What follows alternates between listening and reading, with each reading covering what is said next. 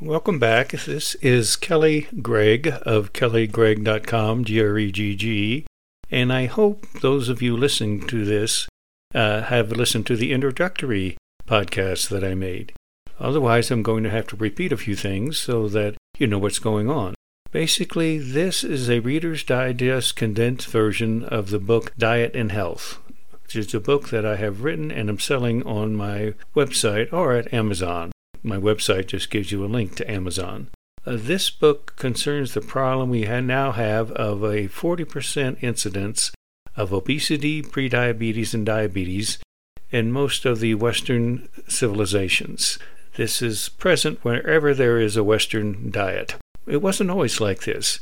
It appears that this has predominantly been increasing over the last 120 years, especially if we compare this to the previous 5,000 years. And the question is, why is this happening? There are many theories, and I'm going to tell you why I believe this is occurring.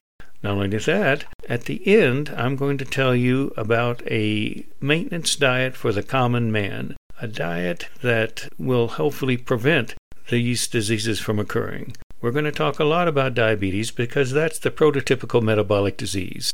My ultimate goal is to prevent your developing diabetes. At the same time, I've got to do something about these people that already have it. So what we're going to do is, if you have type 2 diabetes, I'm not saying I'm going to cure this, but I can help you manage it. If you have pre-diabetes, I may be able to prevent you from getting diabetes. However, in both of these conditions, you will have to go on a different maintenance diet than the common man.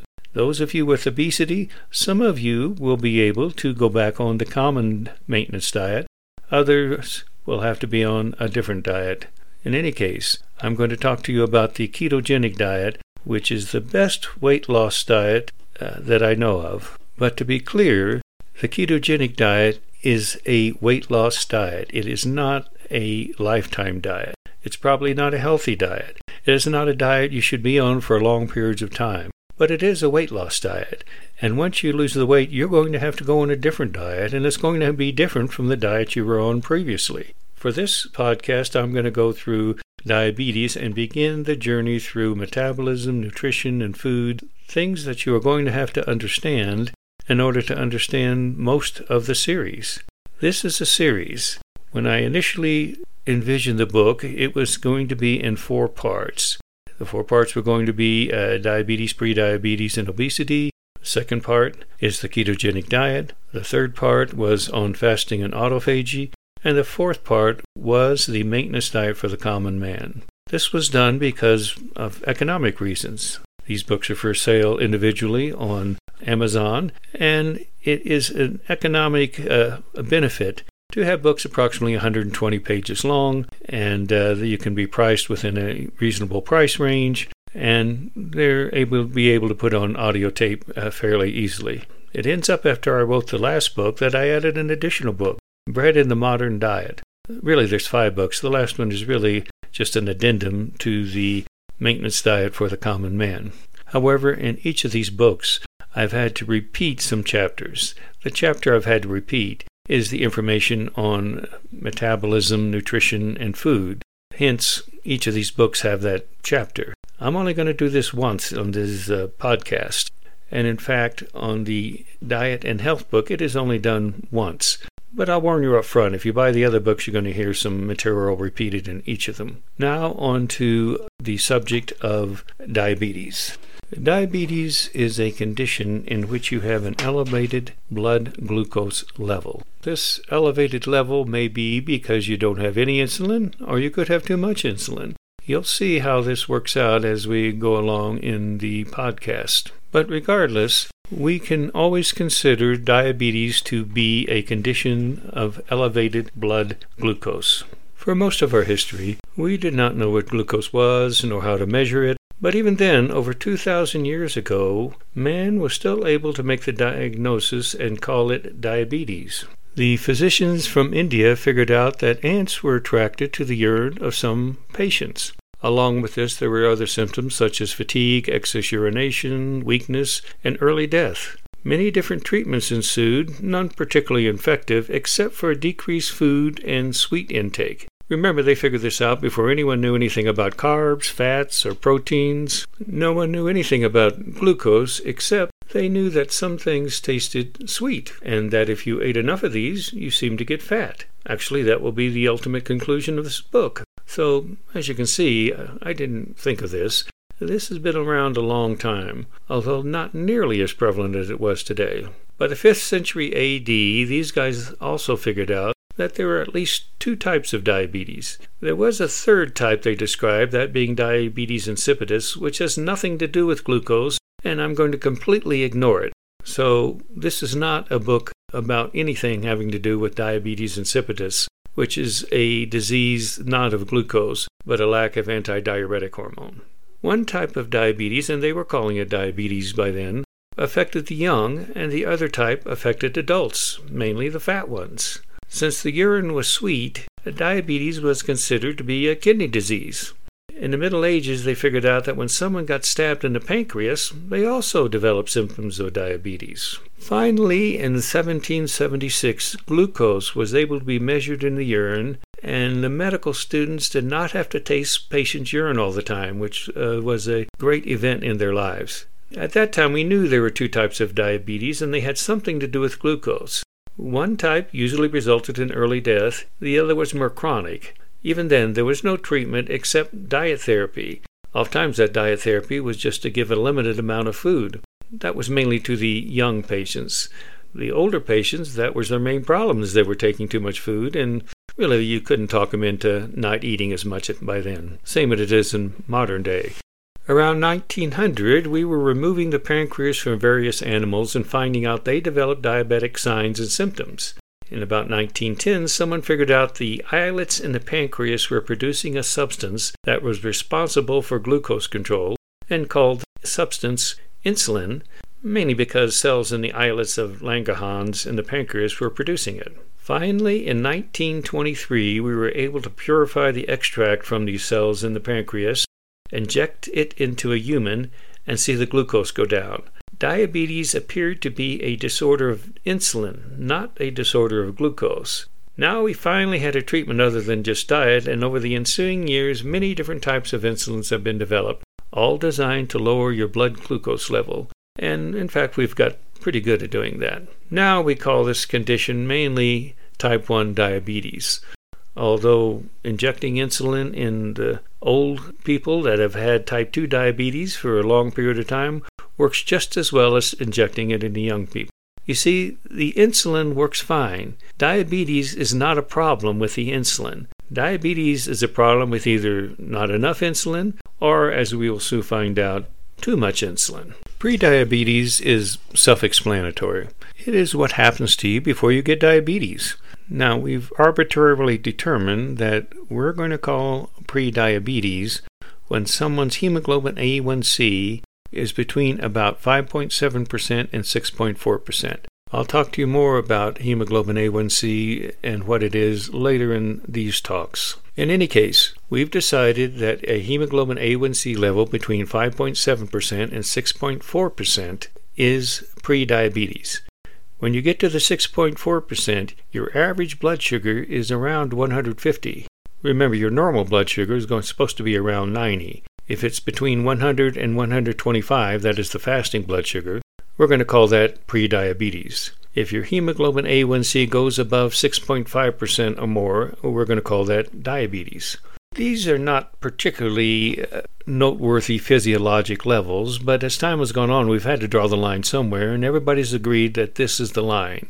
The reason I say that is because just because you barely are in the diabetic range doesn't mean that you're not in the gray zone for prediabetes. Just like obesity, these are arbitrary lines, and there is a gray zone in between the two. So when I say that if you have diabetes, that I can't do anything about it, I mean real diabetes.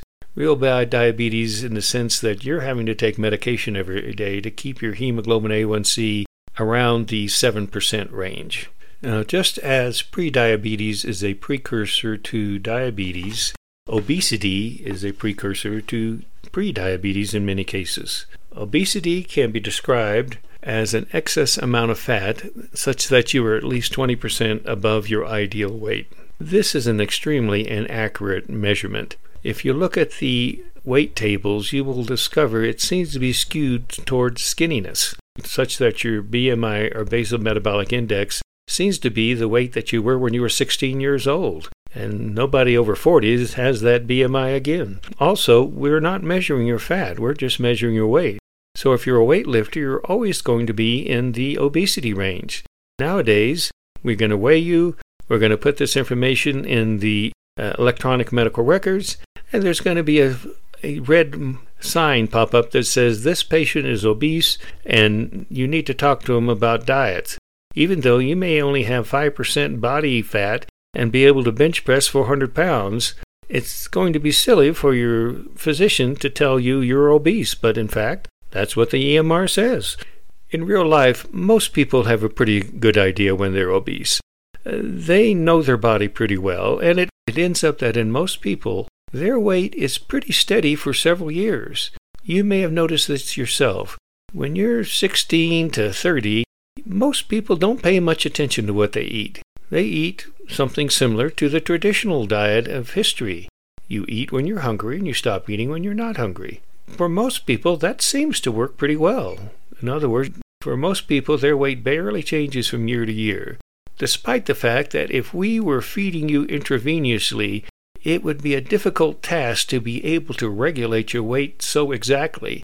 Yet you're able to do it without even thinking about it for a long time. Unfortunately, it appears as time goes on, most people begin to notice they're weighing a little more each year. And most people begin to notice their clothes don't quite fit as well each year. And most people can figure out, I'm getting a little fat. And almost everybody's first instinct is to say, I need to stop eating as much and I need to exercise more. Which, as we will find out as time goes on, this is a terrible way to maintain your weight. It fails virtually every time people try it, and people usually have tried it numerous times before they go to some other type of diet, such as the grapefruit diet or the ketogenic diet or whatever diet. Almost everyone has tried and failed the eat less and exercise more diet. In fact, it's difficult to find any studies saying that this is a treatment for obesity that works. It simply does not seem to work very well, and for good reason. People fail this diet all the time, and the main reason they fail the diet is they get hungry. I'll talk about hungry later in the series, especially when it revolves around fasting and autophagy. But needless to say, you've probably experienced just this yourself, that you've decided, I know I need to eat a little less, and maybe I need to exercise a little more, and maybe that'll make me lose weight and not be fat. And especially for those listening to this podcast, most will agree that just doesn't seem to work. I mean, it may have worked for a few months, but it just was not a permanent solution to my slowly getting, let's call it, fat. I'm not going to be cruel, but I'm going to keep calling it fat, because if you are gaining muscle mass, we're not going to call you obese. If you're gaining fat, then we're going to call that obese. So when I say gaining weight, I really mean gaining fat. So it ends up people who are obese also have a condition, for the most part, called insulin resistance. And insulin resistance is the first step toward obesity. It's also the second step toward prediabetes, and it's the third step toward diabetes. So we will discuss insulin resistance and why we develop it. And the reason we develop it is not because we don't eat less and exercise more. Now, before you go crazy, obesity does not always lead to prediabetes. However, most prediabetics have been obese. And prediabetes does not always lead to diabetes. However, most prediabetics do get diabetes. So how about we start at the beginning, and what I want is a maintenance diet for the common man such that they don't get obese, and consequently such that they don't get prediabetes, and consequently such that they don't get type 2 diabetes. Okay, let's get back to the lingo of what is diabetes. I am going to simplify things by saying that there are 4 types of diabetes, type 1 through 4. I'll let you know that this is not the traditional classification. We're going to start with type 1 diabetes, which most of you will know as juvenile diabetes. Then we'll go on to type 2 diabetes, which we will discover is related to insulin resistance. Type 2 diabetes is commonly found after years of high carbohydrate eating. Then we will go on to what I will call type 3 diabetes, although at one time this was known as type 1.5 diabetes, or latent autoimmune diabetes of adults. A seemingly normal person around 30 years of age who eats well, is lean, does not appear anything like the normal type 2 diabetic, suddenly shows up with elevated blood sugar. These people have an autoimmune condition by which their beta cells are slowly being destroyed. Subsequently, they suffer from a lack of insulin, the same as type 1 diabetics. I'll go into more details of this disease later. And finally, we will have a classification that I've determined to call type 4 diabetes. This is a condition by which someone with type 2 diabetes eventually quits producing insulin in their beta cells for various reasons. Consequently, they start to look like type 1 diabetics. To get it straight, you have type 1 diabetes, juvenile diabetes found in children who simply do not have insulin. We then have the classification of type 2 diabetes. This occurs over a long period of time as the production of insulin by the pancreas slowly increases. The increase is due to a condition known as insulin resistance, in which it takes more insulin to achieve the same results. Let's get it straight. There's nothing wrong with the insulin. It's just that the receptors of the insulin aren't quite working as well. If you have this long enough, eventually you will quit producing insulin entirely. Before that had happened, you actually had an elevated amount of insulin, and that has contributed to obesity. If you have type 2 diabetes for a long enough period of time, eventually you may develop a type 4 diabetes in which you do not have enough insulin. Then we're back to treating you like someone who has juvenile diabetes. Let's get back to type 1 diabetes or juvenile diabetes, and I'll give you a little more information about that condition. The book I've written really has little to do with juvenile diabetes. If you have juvenile diabetes, you have a healthcare provider. They're the ones that are monitoring you throughout your life. Type 1 diabetes begins with conception. I say this because diabetes appears to have a strong genetic component. Identical twins have a 50% concordance rate, which means that if one twin has it, the other has a 50% chance of getting it. Non-identical twins have a 10% chance of concordance. Normally we would expect about a 0.3% chance of getting type 1 diabetes. As you can see, genetics has something to do with it, but exactly what it has to do with it is not completely known. There definitely is a genetic component, but like many genetic diseases, this may be multifactorial. It appears that something initiates an autoimmune response that damages the insulin-producing cells of the pancreas. We know that autoimmune disease incidence varies around the world, and it ends up so does type 1 diabetes. So now we have identical twins in which one develops type 1 diabetes but not the other, despite both having the same environment. I think we can all agree that genetics does have a role to play in this, but probably not the mutation in one gene. Like many diseases and cancer, more than one gene is probably involved. Similarly, it appears the environment has something to do with it, just as it does with other autoimmune diseases. Is this a virus or a bacteria, an environmental toxin, some factor in the diet, or perhaps a change in the gut biome that precipitates the immune reaction? The answer is still not known.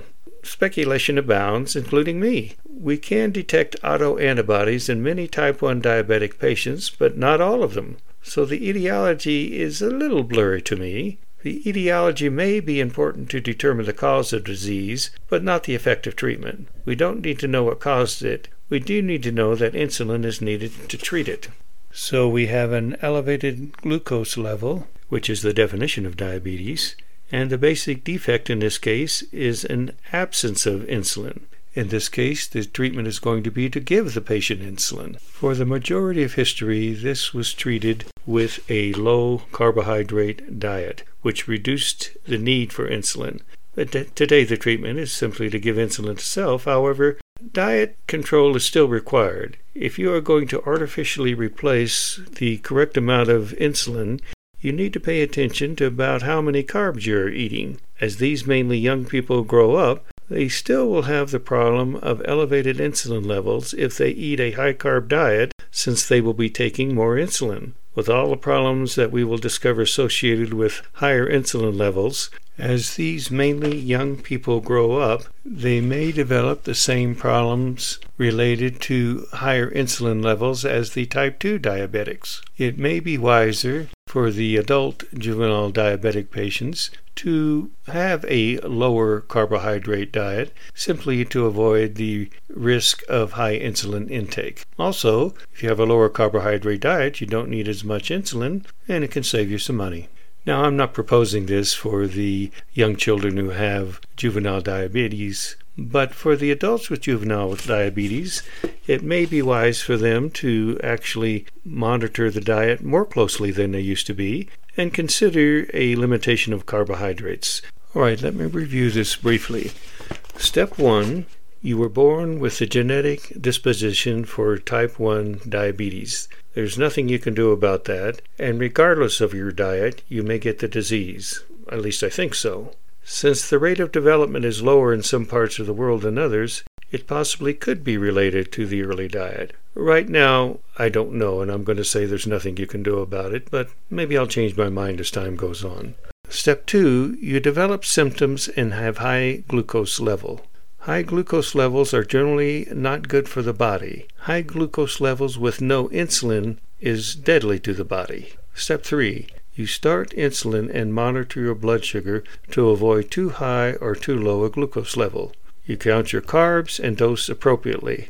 Since you will be doing this for over 50 years, you might as well try to keep the insulin level as low as possible while maintaining a normal glucose level. To do this, you may need a somewhat low-carb diet. How low depends somewhat on your age, but as an adult, you might be able to go fairly low. Exercise can increase the amount of glucose absorbed by muscles through a mechanism that does not require insulin. In addition to a low-carb diet, this may also allow you to decrease your total insulin burden. Now remember, all these statements I have made primarily apply to adults. For children, just do what your doctor says and don't screw around with manipulating your diet too much. Step 4. Someday we may be able to give pancreas cell transplants or provide immune therapy when we first see a decrease in insulin production. This may extend the time where insulin is not required. Someday we may be giving children a vaccine to prevent the development of type 1 diabetes. Despite this, diet will always be a part of the treatment. Now for the disclaimer. I may not be a real doctor, so don't take anything I say here as medical advice. In fact, I may be an AI simulation developed in China, and nothing I say may make any sense. Everybody with type 1 diabetes has a healthcare provider. You're going to take their advice, not mine. At this point, I'm going to have to interrupt this story to tell you about metabolism, food, and nutrition. Otherwise, you really won't understand much more about type 1 diabetes, and you really won't understand type 2 diabetes. In addition, we're going to keep in the back of our minds that insulin resistance is what is driving type 2 diabetes. Remember, the point of this whole story is that I want to avoid your getting type 2 diabetes. And I want to avoid your getting insulin resistance. And I want to avoid your getting obesity. In order to do that, you're going to have to understand food, and that's what I'm going to go over in these next series of podcasts. So now you know that the incidence of type 2 diabetes, obesity, and prediabetes is rising in Western civilization, especially when we compare this to the previous dietary history. Now you know that this has something to do with insulin, but it's not juvenile diabetes insulin. The problem is not that there is something wrong with the insulin, and not that you are not secreting insulin. The problem is the abnormal secretion of insulin. And now you know that this is somehow related to insulin resistance, whatever that is. See if you can remember at least those few points because for the next podcast or two, I'm going to be talking about metabolism and nutrition. I'm pretty sure I'm going to have to remind you when I get back to talking about type 2 diabetes and what diabetes is later on. But first, I just have to teach you something.